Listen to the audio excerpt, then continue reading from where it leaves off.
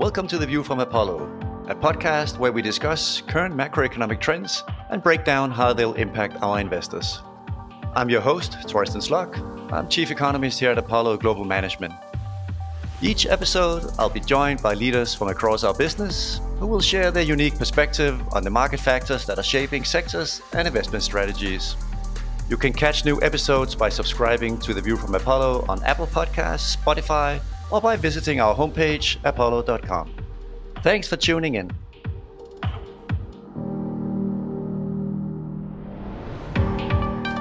Hello, everyone.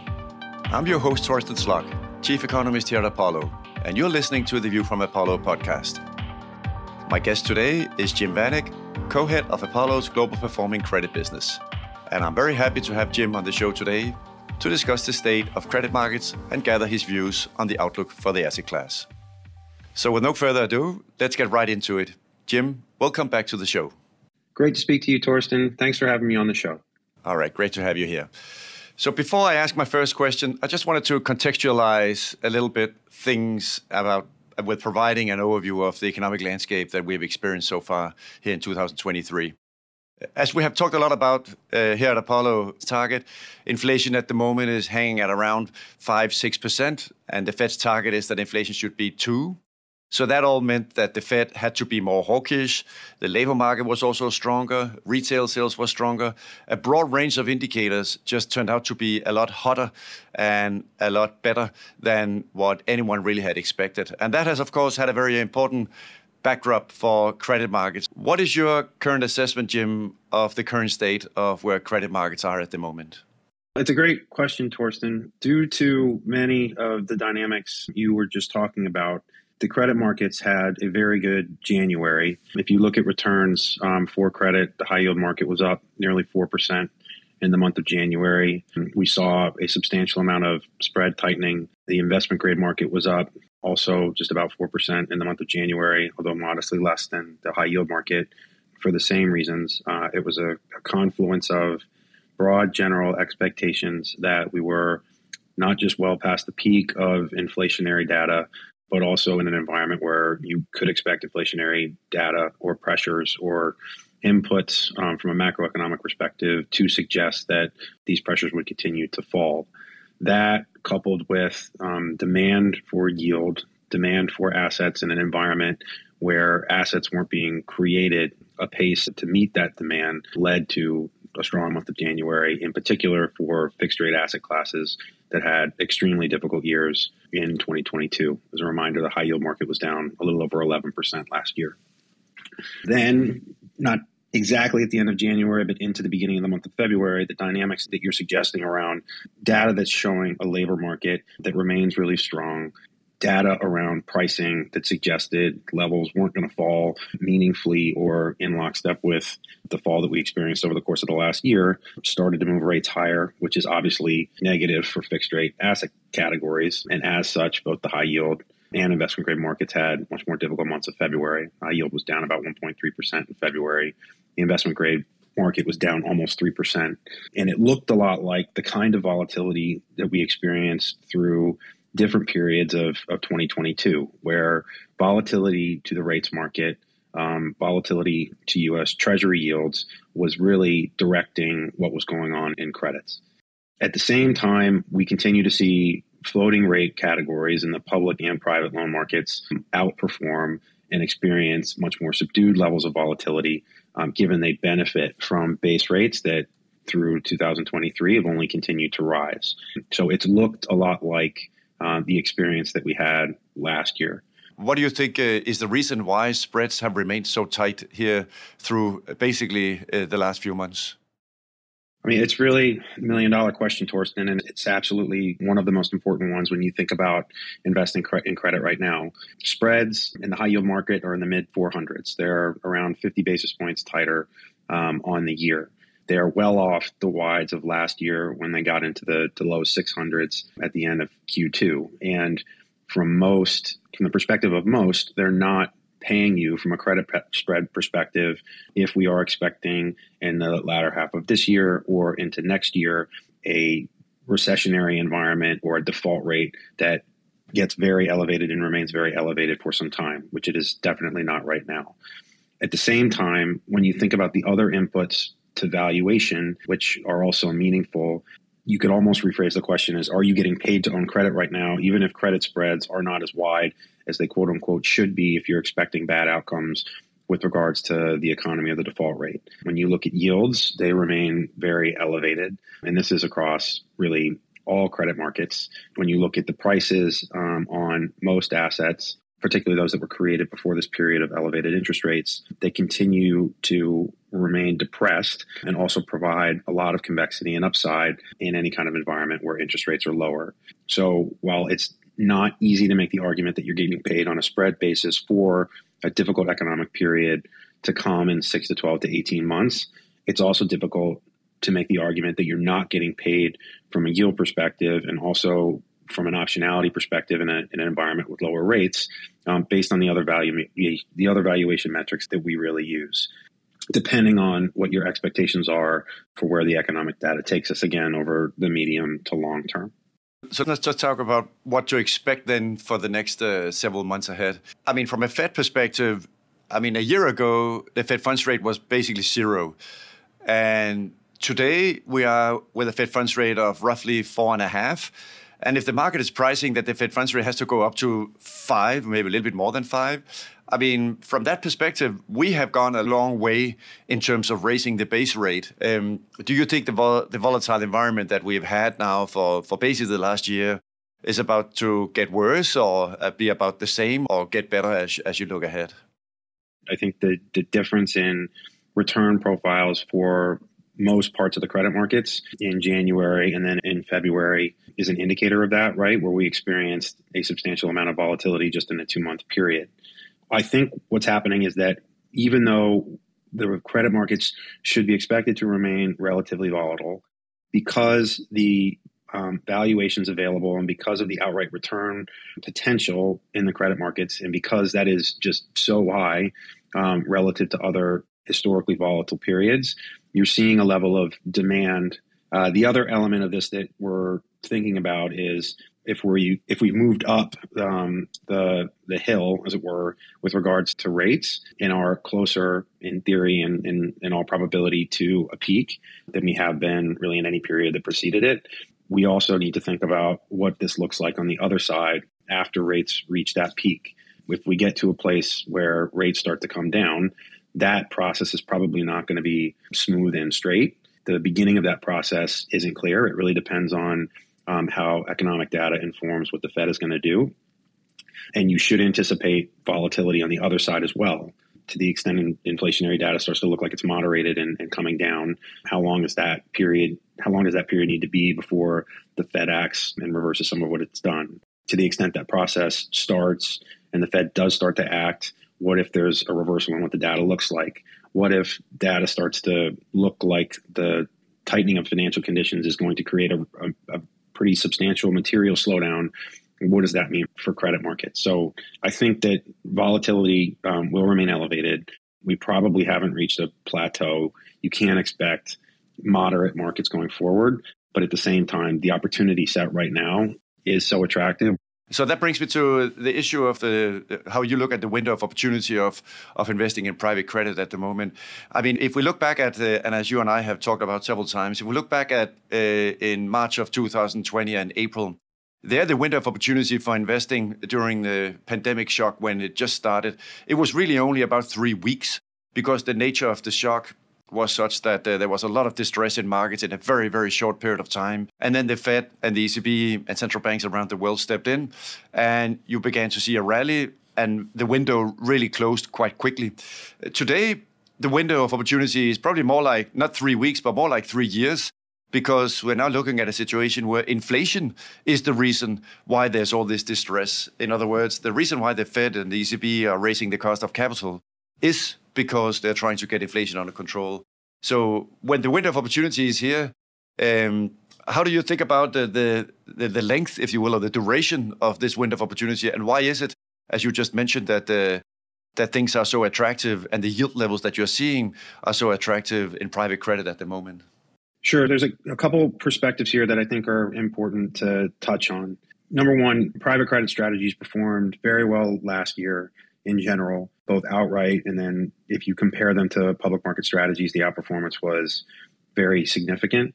There are a lot of benefits to private credit, but private credit in the corporate credit market is inherently floating rate, which means that returns are benefiting from higher base rates. That benefit didn't really start to be realized until really the fourth quarter of last year, but we're experiencing it in full now, and it's going to lead to total returns that look strong relative to really almost any other credit market in other periods, absent a huge move lower in rates that causes, in a benign economic scenario, that causes fixed rate asset classes to really outperform.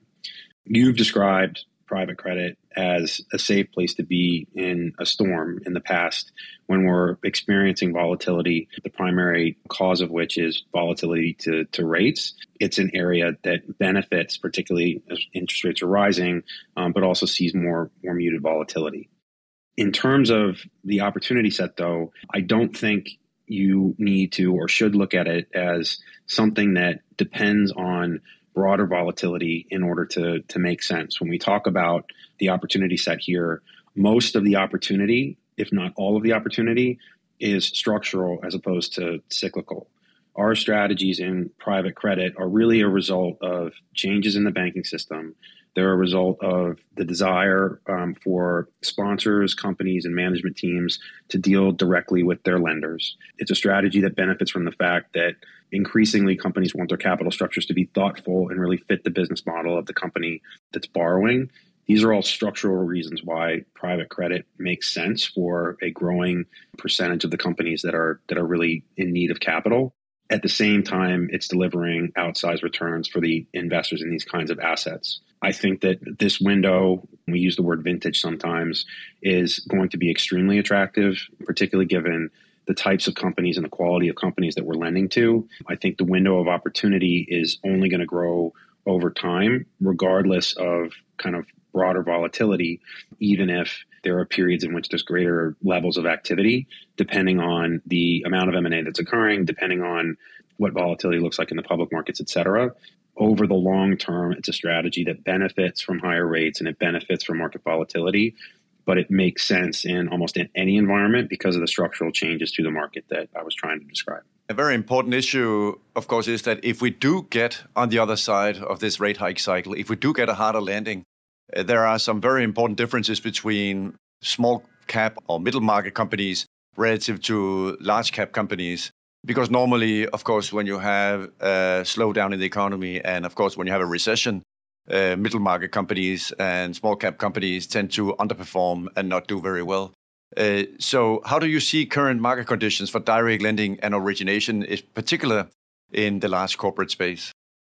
Sure. So to your points, the reason we're so focused on the large cap space is because really in any period of elevated fundamental stress or any period where you start to see default rates rise, the default rate for businesses that are smaller is always higher. And we're starting to see it right now, even though the default rate remains relatively low relative to historical averages. It has moved up modestly into this year.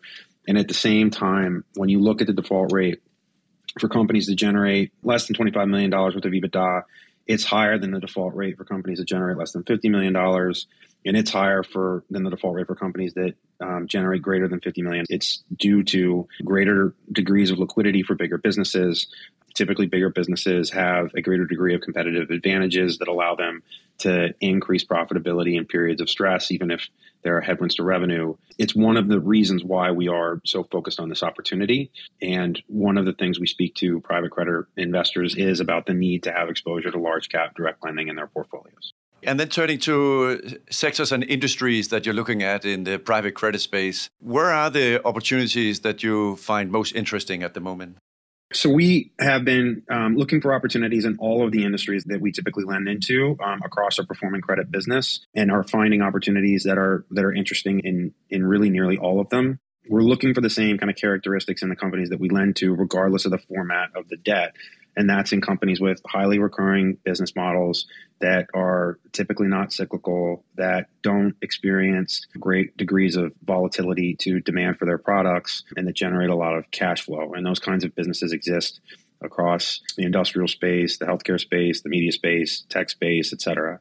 So we're really looking across all the industries for the kind of business models that we like.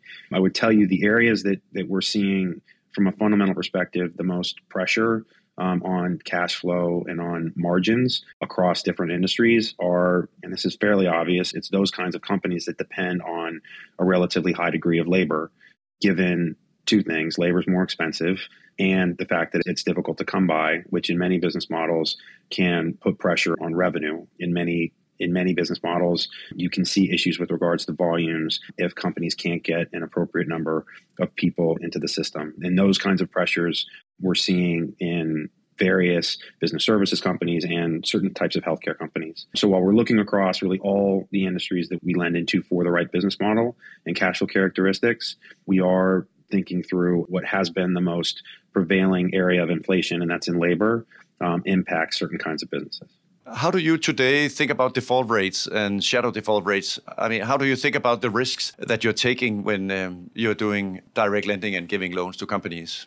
Sure. The default rates in the public markets are higher. They're at around 2.2% in both the bond market and the loan market, which is a 2-year high for those metrics. If you look across the sell-side research and the leveraged finance market speaking to what the expected default rate should be by the end of the year, it typically ranges from around 3 to 5%. And there are outliers that are definitely higher than that. They get to kind of 6 to 7%. And I expect that we will see a default rate that's at least at the low end of those ranges towards the end of the year. It's obviously our goal, and really every credit investor's goal for the most part, to limit the amount of default experience they see in their portfolios, and also to maximize the recovery given default in any dynamic where they're lending, and in an element that really informs any kind of initial analysis of a credit investment from a micro perspective. I do think you're going to see an increased level of defaults into the year. I do expect that the fact that floating rate borrowers are paying so much interest right now on their debt is going to influence that. I think that a lot of the lending that was done in the public and private markets before this experience probably lacked the right analysis around the impact on cash flows of higher base rates. And in particular, in situations where loan to value levels were high, there was a lack of appropriate subordinated capital in the form of debt or equity. That's going to be part of what the increase in default rates look like. At the same time, businesses that are very strong, but that are experiencing pressure on cash flow from higher interest rates, don't become uninvestable. And I think that this default rate experience that we're going to have over the next 12 months, roughly, is going to be much different than a default experience that we've experienced previously. In 15 and 16, energy companies were defaulting because their asset base was losing value precipitously, and the companies that were defaulting were doing so on an asset base that was extremely low, and it influenced what the recovery given default looked like. I think this is going to be a different scenario, and it's going to be important to think about why companies are defaulting and whether or not it's an issue with their fundamental business model or a function of bad capital structures. So on the back of that, Jim, what are your views on how deals are being structured these days, particularly as compared to the public market? What are terms and covenants like? Are credit conditions tightening, easing, staying the same, or are people preparing for a sharp slowdown, or how are things looking at the moment on that front? So one of the reasons why we like speaking to this vintage of private credit as being particularly as attractive is because the points that you're raising, Torsten, are all at the moment very lender friendly. We're seeing sponsors really over equitize the businesses that they're buying because of the cost of debt capital and because of that impact on cash flows. We're also seeing sponsors put more cash on companies' balance sheets in general than they typically would in order to buffer them against what this experience really means. And that's attractive from a lending perspective.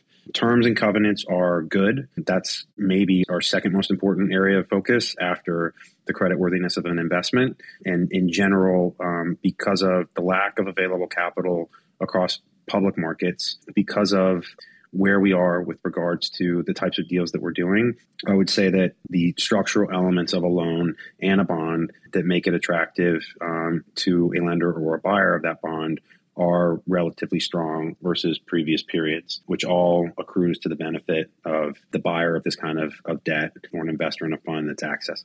We're getting up against the time we have available here, but before we end, let's just talk about a few other things that are going on at a high level and how you think about it. There's all kinds of issues on the macro front that are moving at the same time. We have a debt ceiling situation. We have China reopening. How do you think about those macro risks, and maybe even also throw in there, what's keeping you up at night? Is there anything at the moment at a broader level that you're particularly worried about when you think about private credit and direct lending at the moment? I don't mean to say this to the economist, but as you know very, very well, there is no free lunch, right? If we're getting paid an extraordinarily high yield on the assets that we own, that is cash flow that's being taken from the system. It can't be diverted elsewhere to investment, to CapEx, et cetera. Even if we're not necessarily seeing it in the fundamentals right now, there are choices being made at really every business, in particular those that borrow on a floating rate basis, that are going to impact the company into the future. And it's something that we don't understand yet is to come. But at the same time, we need to think about. Additionally, the inflationary pressures that we see in macroeconomic data are very real for individual businesses and are impacting them in different ways, but really around profitability as it relates to the cost of labor. That's going to impact some businesses to a greater extent, and understanding what the scope of that looks like is something that is existential as it relates to our work. So thinking through what happens next and then what happens after that, and what the conclusion and the result from a fundamental perspective is of these tighter conditions, is something that, because we're not experiencing it in the moment, it gets less attention than whatever is happening that day, but at the same time is going to be fundamentally important if we think about what the longer term outcomes are of our activity and our investment. So that's something that we're incredibly focused on, trying to understand what comes next. Fascinating. With that, thanks so much, Jim, for joining me today. And we really appreciate your time. We know how busy you are. Thank you, Torsten. It's always great to speak to you, and I appreciate it as well. Thanks, everyone, for listening to The View from Apollo. This podcast was recorded on March 10th, 2023. Apollo Global Management Incorporated, together with its subsidiaries Apollo, makes no representation or warranty, expressed or implied, with respect to the accuracy, reasonableness, or completeness of any of the statements made during this podcast, including, but not limited to, statements obtained from third parties. Opinions, estimates, and projections constitute the current judgment of the speaker as of the date indicated. They do not necessarily reflect the views and opinions of Apollo and are subject to change at any time without notice. Apollo does not have any responsibility to update this podcast to account for such changes. There can be no assurance that any trends discussed during this podcast will continue. Statements made throughout this podcast are not intended to provide and should not be relied upon for accounting, legal, or tax advice, and do not constitute an investment recommendation or investment advice. Investors should make an independent investigation of the information discussed during this podcast, including consulting their tax, legal, accounting, or other advisors about such information. Apollo does not act for you and is not responsible for providing you with the protections afforded to its clients. This podcast does not constitute an offer to sell or the solicitation of an offer to buy any security, product, or service, including interest in any investment product or fund or account managed or advised by Apollo. Certain statements made throughout this podcast may be forward-looking in nature. Due to various risks and uncertainties, actual events or results may differ materially from those reflected or contemplated in such forward-looking information. As such, undue reliance should not be placed on such statements. Forward-looking statements may be identified by the use of terminology including, but not limited to, may, will, should, expect, anticipate, target, project, estimate, intend, continue, or believe, or the negatives thereof, or other variations thereon, or comparable terminology.